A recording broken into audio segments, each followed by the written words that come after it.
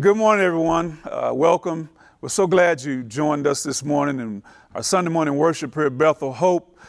We pray that the Lord has been good and has been blessing. I know for me, He has been. And this is the day that the Lord hath made, and I've decided, hopefully you have too, that I will rejoice. Hopefully we will all rejoice together and be glad in this day. We lift His name today. We want to worship Him and praise Him no matter what you're going through, no matter what's happening, no matter the situation around us. We want to lift His name because He is still worthy. Even in times like this, He's still worthy to be praised. As most of you know that have been with us for some time, we've been teaching through Paul's letter to the believers at Rome since last summer. We picked it up last summer, been walking through that letter, that book, the book of Romans, and we finally come to the end of this great letter. So today I invite your attention to the final three verses of this epistle. And it's found in chapter 16, verses 25 through 27, which, by the way, serve as Paul's closing benediction or doxology and his final thoughts to the people at Rome. And here's what it says. Let's read together. Romans 16, 25 through 27. The word of the Lord declares this. Now to Him who is able to strengthen you according to my gospel and the preaching of Jesus Christ, according to the revelation of the mystery that was kept secret for long ages, but has now been disclosed and through the prophetic writings has been made known to all nations, according to the command of the eternal God, to bring about the obedience of faith. To the only wise God be glory forevermore through Jesus Christ. Amen. This is Paul's closing words, his final thoughts to the believers at Rome as he finishes this letter. And as we take our final look at Romans, I'd like to summarize Paul's thoughts, both in this doxology and throughout the entirety of this letter. I'd like to do that with our theme for today's message. That theme is this. You've heard it before. Power for living. Power for living. We need that today. We need power to live, power for living, power to encourage us, power to inspire us. We need power for living. I believe the word of the Lord has that for us today. As you know, today is Palm Sunday, which commemorates and celebrates the day recorded in all four Gospels, in Matthew 21, Mark 11, Luke 19, and John 12, that day that Jesus made his triumphal entry into Jerusalem as both Savior and King, riding on a donkey a few days before he would be crucified on Good Friday and rise from the grave on Easter Sunday morning. As you probably also know, the reason why we call it Palm Sunday is because a large crowd had gathered, and as they gathered, they laid palm branches and their cloaks across the road, giving Jesus the royal treatment, while at the same time shouting out with loud voices, Hosanna to the Son of David. Blessed is he who comes in the name of the Lord. Hosanna in the highest heaven. I see, as we look at Palm Sunday and recognize that today is Palm Sunday and the reason why we call it Palm Sunday, I see a relevant connection between the palm branches of Palm Sunday and our lesson from Romans. And for the next few minutes, if you'd allow me to, I'd like to investigate that connection. Is that okay with you? I believe it is. I see you nodding your head, so I think I'll go ahead and do that. In order to investigate the connection properly, I need to take a look at the source of the palm branches, the palm tree. That's the source of the palm branches. And so I'll look at that, take a look at that. I'd like to share some interesting facts with you about palm trees, if you allow me to. Palm trees are uniquely equipped to weather the most violent of storms. You may have noticed that when hurricanes, cyclones, and even tsunamis strike, and everything is destroyed in their path, palm trees are still left standing. Question is, how do they do it? How do they survive with all of that going on around them? How do they do it? There are at least two answers: strong roots and a wiry trunk. Strong roots and a wiry trunk. Let's talk about strong roots. Most palm trees have a large number of short roots spread across the upper levels of the soil that they're planted in, which work to secure a large amount of soil around the root ball. This works to create a super large, heavy anchor that serves as a foundation. As opposed to having just a few strong roots, this wider network creates a bottom-heavy base that helps keep the tree in place when there's trouble all around. And then they also have something unique. They have what's known as a wiry trunk. What this means is, unlike other types of trees, the stem of a palm tree is made of many small bundles of woody material, which are like bundles of wires inside a telephone cable. That's kind of what it resembles. This allows the palm stem to bend over to 40 to 50 degrees, bending without snapping, bending that far without breaking. That's the palm tree. It has unique capabilities and abilities to withstand storms. In Psalms 92, verses 12 through 13, the psalmist draws a comparison between the believer and the palm tree when he writes this. He says this, the righteous flourish like the palm tree and grow like a cedar in Lebanon. They are planted in the house of the Lord. They flourish in the courts of God. That's what the writer of the psalm, of this psalm, says about the believer, the righteous, that they are just like a palm tree. The palm tree, as I said before, is able to weather the strongest of storms because of its strong roots and unique durability.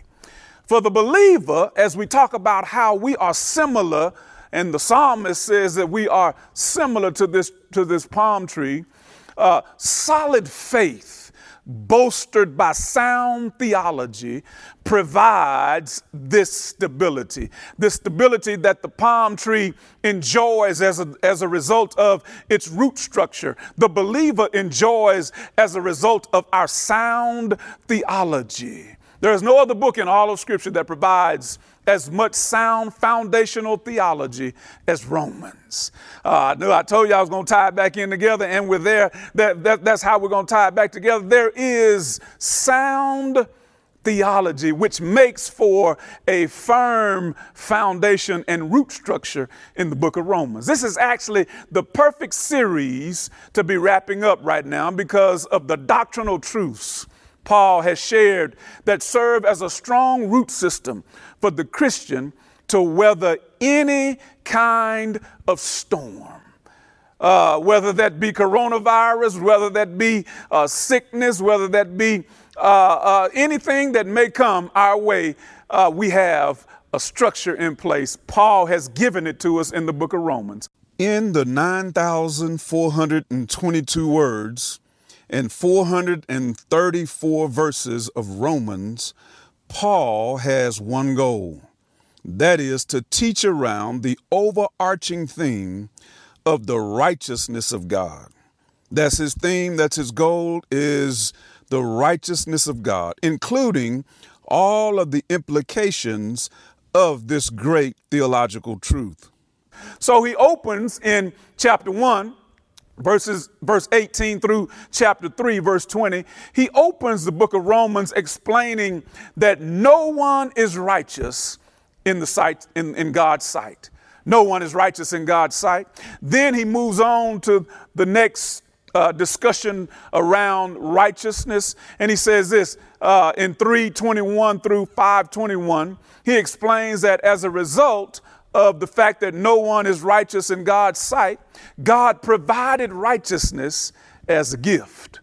God provided righteousness as a gift. And then chapter 6, verse 1 through chapter 8, verse 39, he explains that the righteousness of God is the goal of salvation. The righteousness of God is the goal of salvation. And then in chapters 9 through 11, he explains how and why God makes his gift of righteousness available to the Gentiles. It's available to them. And Paul explains it in chapters 9 through 11. And then we move to chapters 12 through 15. And here he discusses how the righteousness of God is to be reflected by believers. Simply put, he says this: we ought to reflect the righteousness that God has given us as a gift in our daily lives, in our interactions with one another, in our goings and comings in the world.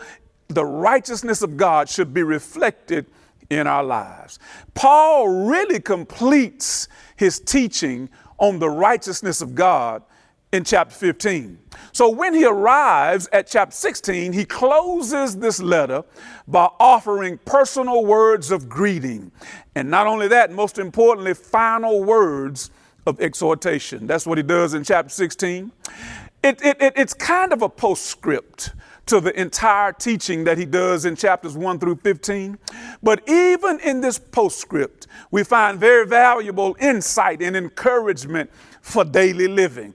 That's what we need in times like this. We need encouragement for daily living, insight from the Lord on how it is that we can live our lives and not only live our lives, but represent and reflect him in our lives. We need encouragement. And so Paul does this final chapter in verses 1 through 16 of chapter 16. He opens this final chapter in those verses, taking time to offer commendations and greetings to 29 people who he lists by name. People who had served with him, people who he was commending to the believers in Rome, that they would be received and that they would be greeted with the love of God because of how they had served alongside of Paul in his ministry. Then in verses 17 through 20, he gives a warning to the readers. He warns the readers to watch out, be on alert, be watchful, be mindful. Don't get caught sleeping. Be on the watch, be on the lookout for those among them seeking to cause division and create obstacles through false doctrine. That's what he warns them about. He says, beware of those who want to sow discord and division among you, because that is a trick and a scheme and a strategy of the enemy. It is to sow discord, division amongst the body of believers, amongst the church. And if that happens, then he feels like he can get a foothold. Some of the greatest strategies of the enemy then, in Paul's day, and even now, they're still the same strategies. They haven't changed. They are still disunity, discord, and confusion. The enemy is still up to that, still trying to do that even today, because if he is successful in doing that, he will be able to shake the foundation of the believer's faith in this discord and disunity. On the other hand, if we remain united, there's nothing that we can't do. If we remain united, we will be the church that Jesus said the gates of hell would not prevail against. But it's the reason why Paul says in chapter 15, verses 5 and 6, he says this: may the God of endurance and encouragement grant you to live in such harmony with one another, in accord with Christ Jesus, that together you may with one voice glorify the God and Father of our Lord Jesus Christ. That's the reason why Paul writes it, because Paul realizes and recognizes what we have to realize and recognize today, and that is that we can do more things united together than we ever can if we're separated and not united together. And so the enemy wants to do that. And so Paul warns the readers of his letter that he sent to Rome that they should be on the watch, on the lookout for those whose purpose it was to do exactly that, to destroy the faith and the resolve of the believers there to shake the foundation of their faith by sowing disunity and discord through, watch this, false doctrine. That was what they were trying to do. And so he says this, Paul says, be careful of that. Also watch this and be careful of this. Guard against naivete. Don't be naive to things that are going on around you. Always keep both eyes open and always be aware of what's happening. And don't fall for the proverbial banana in the tailpipe. Don't fall for the okie doke. You have to say to those that attempt to try to sow discord and disunity, and we're not necessarily singling out people. I'm saying the enemy uses this as a strategy. And so you have to say, especially in difficult times like this, you have to look him in the eye and proclaim with the love of Christ and with the confidence that we have in him that I might have been born at night, but it wasn't last night. Amen. I might have been born that night, but it wasn't last night. Let me tell you what that means. It means that I've been around the block a few times with God, and I know too much about him for me to ever doubt him. No one can cause me to doubt my God and waver in my faith because, listen, let me tell you this. He's brought me from such a mighty long way, and he's brought us all from a mighty long way, and no one through false doctrine or anything else will cause me to waver in my faith. And so Paul warns the recipients of his letter against that. Hold on to what you have, because watch this, their faith and faithfulness was famous. And Paul says, maintain your famous reputation of faith and faithfulness. Maintain that. They were well known for their faith and their faithfulness. And Paul says, hold on to that and maintain that. And he says, if there ever is a doubt, if you're ever in doubt of what to do, refer back to my teachings in chapters 1 through 15 of this letter. That's what Paul says. He says, refer back to that. Then we move on to verse 20. And in verse 20, he reminds them of a powerful promise. A powerful promise. He says this to them. He says, the God of peace is also, this is my paraphrase of what he says. He says, the God of peace is also the King of glory. God of peace is also the King of glory. Not only is he the God of peace, the King of glory, he's also the Lord of hosts. That's mentioned in Psalm 24. You know what the end of Psalm 24 says? David writes, he says this, lift up your heads, O ye gates, and be ye lifted up, ye everlasting doors, and the King of glory shall come in. The question is raised, who is the King of glory? David says, the Lord strong and mighty, the Lord mighty in battle. Lift up your heads, O ye gates, and be ye lifted up, ye everlasting doors, and the King of glory shall come in. Who is the King of glory? The Lord of hosts. He is the King of glory. You know what that psalm reminds us of? It's the same thing that Paul is reminding us of in Romans 16, and that is this: the Lord promises to fight our battles for us. He promises to fight our battles. He is both lamb and lion.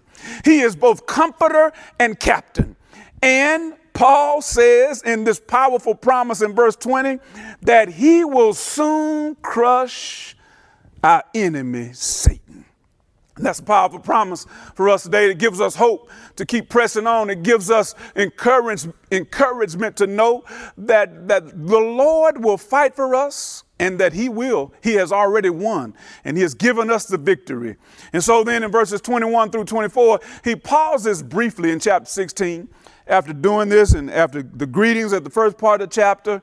And after this promise and after this warning in verses 21 through 24, he pauses briefly to list the names of 8 men who were with him in Corinth and sent greetings along with him. These 8 men sent greetings to the people in Rome. They served with Paul. and they send greetings. And so he pauses to recognize them. And then we at last make it to this doxology that we read earlier in verses 25 through 27.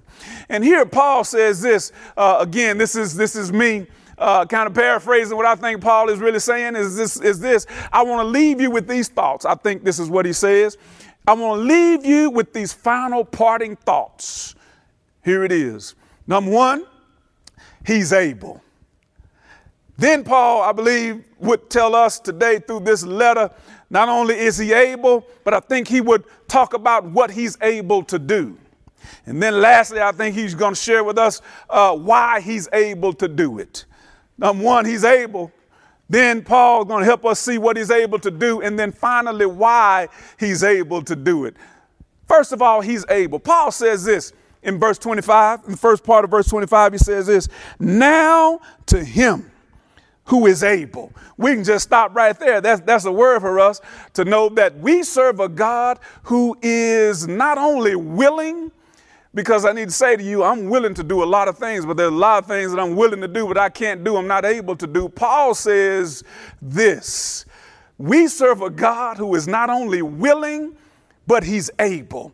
The word able that's here in this text is the Greek word dunamai. It's similar to the Greek word dunamis, and they have similar meanings. You know that dunamis means power. Well, this word dunamai that Paul uses here means a similar thing. It means having power, having skill, or the means to do something, having the power. So that means that you not only have a will to do it, but you actually have the power and the skill and the means or the resources to do exactly what it is you said you were going to do. Having considerable proficiency or intelligence. That's what that word means. And I don't know about you, but I know God to be a God that has all of those things. He loves us so much that he wants to do all that he can for us, to provide for us, to make a way for us. He has that kind of a love for us. But what I love about the God I serve and the God you serve is that he not only is willing to do it, he has the resources, he has the power, he has the intelligence, he has the might and the strength to pull it off. And so I love that about him. And Paul says this, he says, he's able. That's the word for you today. Know that God is able. Then Paul says this, he shares with us, not only is he able, but then he tells us what he's able to do. And so in verses 25b through 26, this is what Paul says. Paul says, he is able to strengthen you according to my gospel and the preaching of Jesus, according to the revelation of the mystery that was kept secret for long ages, but has now been disclosed, and through the prophetic writings has been made known to all nations, according to the command, the eternal God, to bring about the obedience of faith. Paul says, here's what he's able to do. He's able to provide strength and stability. Strength and stability. Those are things that we need, not only today, but every day. Strength and stability. Not only those situational strength and stability, not only are those things provided for by God, but also, which are, by the way, very important. We need those for situations that we face, for circumstances that we face. We need those. But also, it's bigger than that. It's greater than that, because not only for situations, but he also provides eternal and salvific strength and stability. They were made possible by the gospel story, which God planned all along. So Paul says this is what he's able to do. He's able to provide eternal, everlasting, salvific strength and stability through the gospel story. You know the story. The story goes a little bit. Now, by the way, before I get into the story, let me tell you this. God planned it long ago. And that's what Paul says here in this text, that it was planned long ago, but it's now been revealed. Here's the gospel story. You know it quite well. Jesus came. Jesus lived, he suffered, he died for us. He was crucified. He was buried in a borrowed tomb. He rose early on Easter Sunday morning. He ascended to the right hand to be seated at the right hand of the Father. And it's not over, because one day he's going to break the clouds and come back again. That is the gospel story. And that is what Paul says that God had planned since before the beginning of time. It's the gospel story. And so I love that about this text. I'm so glad that the plan is no longer a mystery, but has been revealed and is available now to me and to you. I'm so glad about that. And then lastly, Paul closes out by saying what he's able, why though he's able to do it. Not only that he's able and what he's able to do, but why he's able to do it. It's in verse 27. This is what it says. To the only wise God be glory forevermore through Jesus Christ. Amen. Why is he able to do these things? It's because he is the only wise God. There's no one else like him. No one else could have devised such a plan of salvation. No one else could have accomplished this, where in the plan that played itself out like this, where innocent blood would be shed for the guilty, where true reconciliation and forgiveness are provided for, where love covers a multitude of sins, where eternal life is promised, where faults would be overlooked and needs would be met, where both Jews and Gentiles would be welcome, where death loses its sting and the grave no longer can claim victory. Only the wise God, only the only wise God could come up with and execute such a plan. Only him, only the one Paul writes about throughout his writings can do that. And so then, I want to share with you this closing thought that takes us back to our original thought and discussion about palm trees. Here it is. We are like palm trees who are destined to encounter strong storms. We are destined for that.